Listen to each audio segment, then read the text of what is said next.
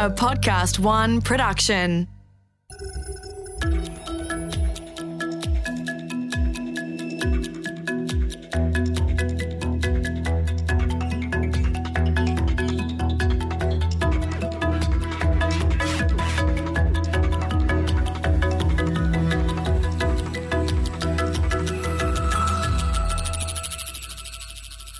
It's Friday, the 4th of October, 2019. Lunchtime in the middle of the business district in North Sydney, and everyone is out getting a bite to eat. I'm here with a few friends at the invitation of one of them to try something new. A Whopper. Okay, yes, there's not a lot new about a Whopper. Flame-grilled beef, a slice of cheese, and some lettuce and mayo and ketchup and pickles, all that jazz. You've probably eaten one. Most people have at some point in their lives. It's dependable. And it's beef. 100% fine Australian beef. But this one isn't. This one is something else altogether. Well, it started out as a soybean. But this isn't just another tofu burger. This is something that has been very carefully engineered to be exactly like beef. Of course, we've heard that before, and it's never true. It's always pretty ordinary. So, while I wanted to humor my friend, I didn't really hold out much hope for a delicious lunch. But I held my breath and took a big bite. G'day, I'm Mark Pesce. The coming next billion seconds are the most important in human history as technology transforms the way we live and work and eat. In this two-part episode, we'll take a deep dive into how food is changing and how food is changing us. Will we still be eating meat? Will we even know if it's meat or if it came from an animal? And what does that mean for the future of food, agriculture, and sustainability? We'll talk to the people transforming our food, learning what it means for what we'll be eating and how we'll be eating it over the next billion seconds. Like a lot of stories about radical new inventions and high-growth businesses, this one begins with a missed opportunity. My name is Jack Cowan. I'm the chairman of a company called Competitive Foods. Competitive Foods is a number of different food service businesses, food manufacturing, and we have been doing business for 50 years. The largest of which is Hungry Jack's, which is a $1 billion revenue business. We got 450 outlets around Australia. Started in 1971 in Perth, Western Australia. Now, Jack Cowan is way too humble. He is quite literally a legend in Australian business circles, a self-made billionaire, and he's one of the key movers and shakers in the Australian food sector. Where Jack goes, we all follow. And a few years back, he could see... Being in the burger business, you obviously have an awareness of what's going on, who's developing things and things like this, and as we have affiliations with other companies, licensing agreements, and so we have a pretty good antenna as to who's doing what, where, what's working, what isn't working. And I became aware of Impossible, which was an American company that had developed plant-based product and was selling in small hamburger chain based in the Midwest, doing some tests, and then the results were interesting, not great, but interesting. And then Whole Foods was starting to focus on that. The millennial crowd is very interested in anything that is climate friendly, environment friendly. And so as things were proceeding, we were able to see that this is a developing market. So, because he's that kind of guy, he reaches out to the big name in plant-based meats, U.S. startup Impossible Foods. And not ever having had too many original ideas myself, but being able to spot an idea that works, I wrote a letter to the president of the company Impossible saying we're in the burger manufacturing business. In addition to the restaurants in which we operate, we also have a facility that produces 30,000 tons of hamburger patties. And so the obvious extension of that is this another product that's going to develop? So I wrote him and said, we're in this business. We ship to 26 countries, export containers. You could have a portion of plant-based and regular beef products, things like this. And, can we talk or meet? And I never got an answer. So the CEO of Impossible ignored the CEO of one of Australia's largest food businesses, which, well, that's quite a thing. And it turns out that was going to have some big consequences, because Jack still wanted plant-based meats. And as it turned out, so did this guy. My name's Phil Maul, and I'm a partner in Main Sequence Ventures, which is CSIRO's venture capital firm. Our mission is to help transform Australia's fantastic R&D into globally significant companies. So CSIRO does a lot of work in agriculture, and in fact, it was the reason for the foundation of CSIRO more than 100 years ago.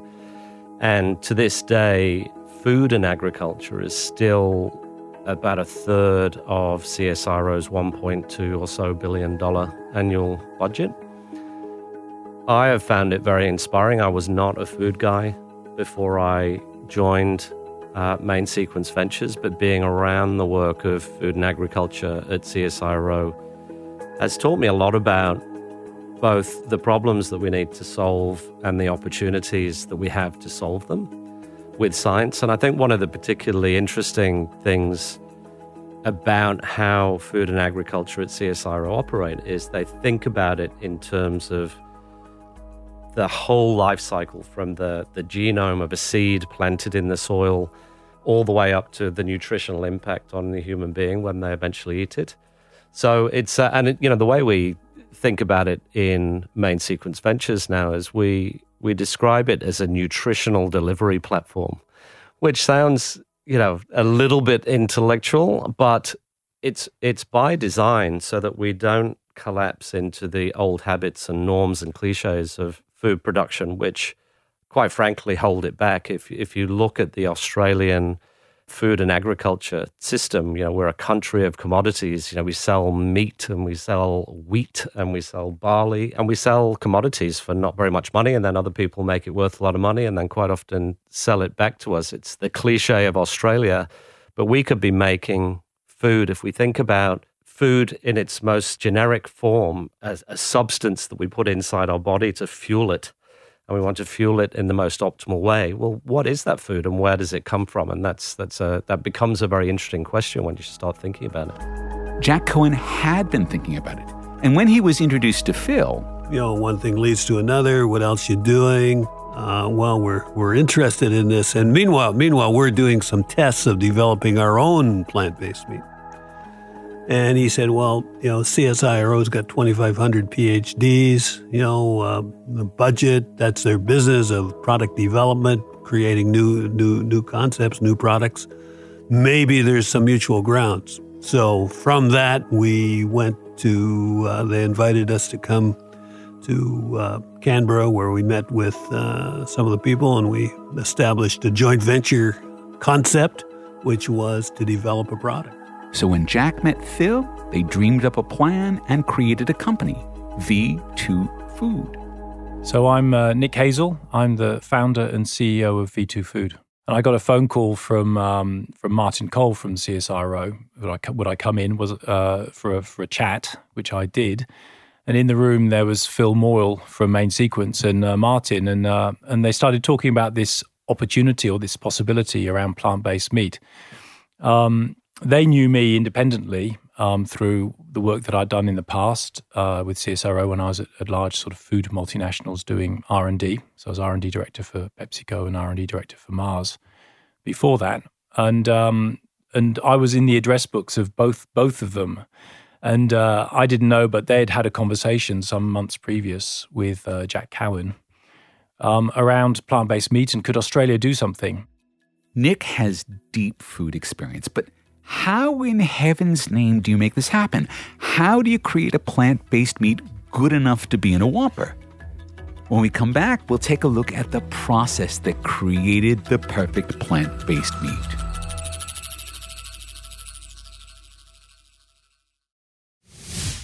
How do you create a Whopper from plants? Well, Phil Morrill takes us through their process. So Damien, who's our flavor scientist, sucked all the flavor out of actual meat. So we ended up with these sort of white, pale, disgusting looking, piles of mince, which if you ate them, it tasted of nothing. And then he added the flavor back, one amino acid at a time, until we had something which was theoretically, what's in meat. And we did something similar with the texture system. It was lots of trial and error. But for example, the first thing you do is you try and make a sort of perfectly consistent kind of texture. And you realize one of the things that makes meat wonderful is, I think about this a lot, that for me it was, there's nothing stuck in my teeth. And I didn't acknowledge that at first. I was just thinking it's wrong. We're not there yet. It's kind of, if you can squash it up against the roof of your mouth and then swallow it, that's not meat, right? And so lots and lots of trial and error, both in terms of the science team creating what's theoretically meat-like, and then applying that to a product development team, which is the V2 team, combined with a team at Hungry Jack's who really understand what Hungry Jack's customers really want to eat when they're hungry and they pull up a drive-thru and they want a Whopper. Now, all proteins are made out of amino acids. It's what we're all made out of when you take us all down.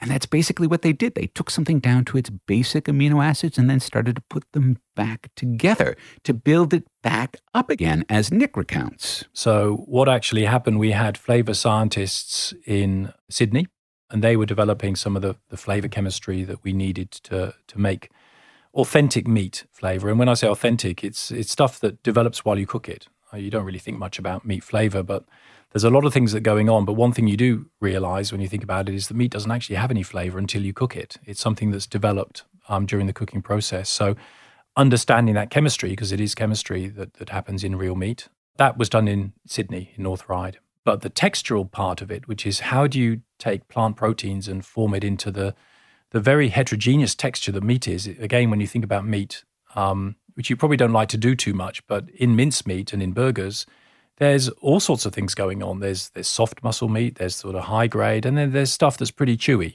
stuff that you really wouldn't want to eat on its own. But actually in mince, that's very much part of what the experience is. And if it doesn't bite back, if it doesn't give you a bit of spring, it really isn't a meat burger, it's a veggie burger. So we've mapped out all of the sensory characteristics of what real meat is. And the textural part was work that we were doing in Werribee, near Melbourne. So not only is taste really important, you have to be able to afford it. Obviously, job one is to create something that tastes fantastic, because we're ruled by taste with food. You don't buy something again if it doesn't taste good. But also, somebody who goes to a Coles and a Woolies and buys meat and balks at the price, it's the most expensive item in my shopping trolley. It was clear to me that whatever we had to do, it had to be at an equivalent price to meat. And so always in the back of my mind, I was thinking, well, how do we do this in a way that's going to be comparable in price? And then the other thing that I think is important is if you frame this up as a global problem, and the problem in terms of a $1 trillion problem, or 100 million tons of meat, that sort of scale, then you've got to tackle it in a different way. You've got to tackle it so that it's mass market, that it appeals to everybody, and also that it's scalable, that it doesn't require hundreds of billions of dollars of investment. So one of the things that did emerge, I guess, from working in this space was that we would probably have to work and want to work with the meat industry to make this happen. And the good news about that is if you're working with the meat industry, then they're not automatically your enemy. Now that's an interesting point. Maybe in all of this, the most interesting point.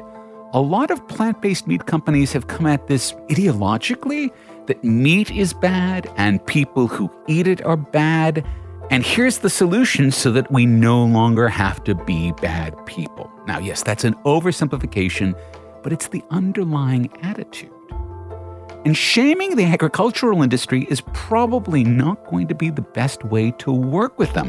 Why not make friends and influence people, particularly people like this one? Hi, I'm Sky and I work for V2 Food, and I'm currently part of the product development team and also operations team. But before Sky worked with V2 Foods, she was working for Jack Cohen's Con Foods. At Com Group, my previous role was a combination of roles. So starting from leading the product development team through to leading the operations team, a little bit of business development, a little bit of account management. So a good cross-section of roles within that business. Now, Sky is underselling herself, which is totally her style. What she doesn't say, but what everyone else does, is that Sky understands more about the Whopper's beef patty than anyone else in Australia. Sky not only understands what goes into these patties, she understands how to manufacture the millions of them that Australians eat each year. Sky understands scale. So understanding the supply chain in the Hungry Jack's business, and from having that cross-functional roles within Com Group has really given me the opportunity to understand how the Hungry Jack's system works and how Hungry Jack's, the supply chain also works. And by using that knowledge, we've been able to distribute to Hungry Jack's on a wide scale quite quickly. First off, though, they had to have something that was good enough to scale up. So, venture capitalist Phil and the V2 Food team and Jack Cohen ate a lot of test material. So we met every Friday morning at the Hungry Jack's lab, as Jack Cohen calls it, on the corner of Hyde Park, and we ate product that had been created. And that product was created with some, let's say, some raw ingredients that the lab had been creating. Now that's a lot of trial and error, as Nick remembers. And we were basically iterating every week. So I was effectively flying down to Melbourne, taking some prototypes, flying back up to Sydney, doing flavour work, and then taking those ingredients up with me to Queensland, which was where the manufacturer of the Whoppers were. And we would be doing that iteration, sometimes working through the weekends, backwards and forwards until we got to version number 57, which was when we had Jack in the Hungry Jack's in Darlinghurst.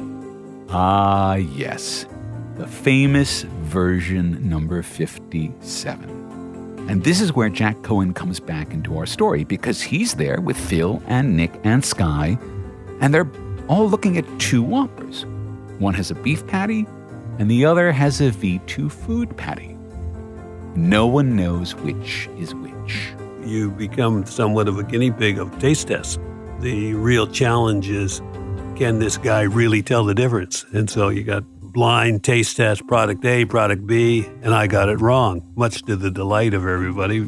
So that was the eureka moment, when you get it wrong and you say, okay, well, you missed, this is a real beef, that's plant-based. But we knew that we were going to be able to produce a product which tastes good, which is the main criteria. And the fact that we tried to make it as close to the taste of beef as we could get. So this, right here, this is the tipping point where the owner of Hungry Jack's can't tell the difference between a beef patty and a patty made by V2 Food. It's even better than the real thing. So that's the starting line, and everyone in that room knew it.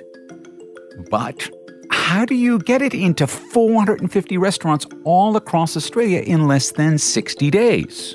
Well, the good news was that we knew about what the problem was because we've been working with the developers in that factory already. So we'd already understood what the problem was. So really it was about doing a number of very fast sort of trials. The equipment is broadly there, and that's pretty much the same for most meat factories. So the good news is that we can pretty much go into most meat factories, and with minimal capital spend, we can convert it into a V2 meat factory. So that's possibly the most clever bit of the V2 Food story. It's been designed from the start to work exactly like meat, to cook exactly like meat, to be processed exactly like meat. And there's already a lot of capacity to process meat. So that means there's already a lot of capacity to scale up to make V2 Food Whopper patties. After Nick and Sky had gotten the production of the Whopper patties scaled up, they sent some of them around for a bit of consumer testing at 3 very carefully selected Hungry Jack's in Sydney. And that's when I got an invitation to lunch from Phil Moore. I was very excited and intrigued because at the time we had only been tasting it as a small group of V2 founders before that moment. Maybe 10 to 15 people in total had tasted it before this moment. And we were really liking it. So part of it was showing off, come and taste this and sort of see what you think. The other part of it was, I find with food, it's like the emperor's new clothes, right? And I think it's good, but do other people think it's good? I just want to see what people do. So we just started bringing some friends along in some very private tasting sessions. So, back to that first bite I took on the 4th of October 2019 in North Sydney. It was uncanny. I really didn't know that I was biting into anything that wasn't a beef patty. For all I know, it was a beef patty, but they assured me it was a V2 Food Rebel Whopper. It was like nothing I'd ever had before, indistinguishable from the real thing, whatever that means anymore. So I asked Phil, okay, this is amazing. When is it going out to all of the Hungry Jacks in Australia? And he said, next week. I mean, at the time we were ready. I mean, because we had been practicing shipping and we had been practicing, 16-year-olds cooking it on the griddle. And we've been practicing getting the throughput right. So we were doing it all, think of it as a soft launch. Hungry Jack's had it. It was shipped to Hungry Jack's. People could cook it. We had all the merchandising and so forth, but no one knew to order it. And we were just inviting people along, and then we could go up to the counter and we could order it together. So that was the week before. It was our soft lunch launch before the TV. And the rest, well, you probably saw the advertising campaign that went along with it. You probably know about the Rebel Whopper. You may have even tried one.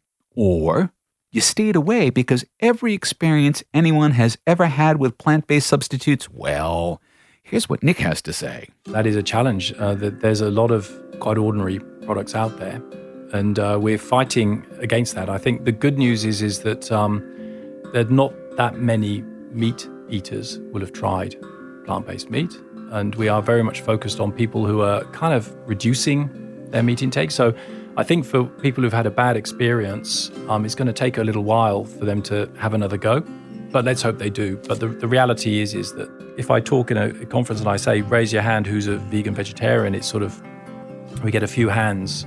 Famously, I did that when I was talking to a load of meat ranchers, if you like. It was really funny. It was like 200, checked shirts, and it was not your classic sort of alternative protein group.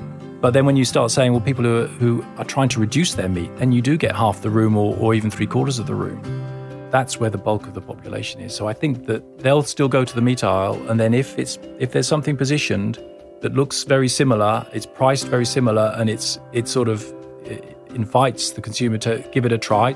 Our experience is that once you've tried it and it really does deliver and it doesn't cost you more, then why not? But there is another way that works. It has nothing to do with a Whopper and has everything to do with the comforts of home. I can tell you a little story quickly that my husband's a very meat and potato man, and he not interested at all in this product. And I did cook it once at home, and he's like come out and sniffed it and goes, oh, what are you cooking? I said, oh, the plant-based. And he said, oh, it smells like meat. I said, yes. And I carried on and getting to where I'm thinking, oh, yeah, it's almost cooked. And he said, oh, can I have a taste? I said, yeah. So he had a taste. He's like, oh, that's not too bad. And then I sort of made a savoury mince out of it. And I said to him, will you eat this? And he said, and he tasted it again. He goes, yeah, I'll have that for dinner. So if he's going to take it and thinks it's like meat, well then I think that's, we're almost there, but I know that we can do better, but that's our ultimate goal.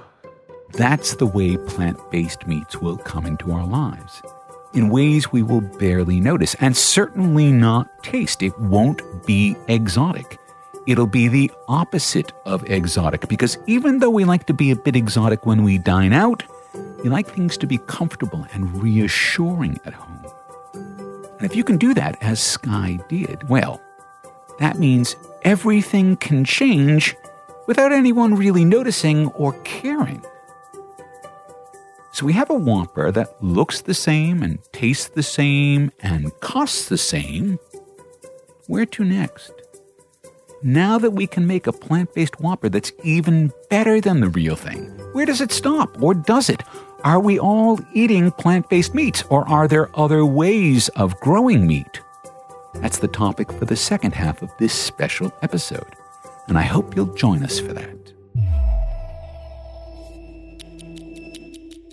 Has our conversation gotten you to thinking about the foods we might be eating in the future? If so, we'd like to hear from you. Drop by our website, leave us a message on LinkedIn, tell us what you want to know about the future. We'll do our best to bring it to you in a future episode. Big thanks to Jack Cohen, Phil Morrill, Nick Hazel, and Sky Anderson for coming onto our show. The Next Billion Seconds was written and presented by Mark Pesce, created in collaboration with Podcast One Australia, producer Alex Mitchell, and sound production Darcy Thompson. For more episodes, go to podcastoneaustralia.com.au, download the Podcast One app, or search The Next Billion Seconds.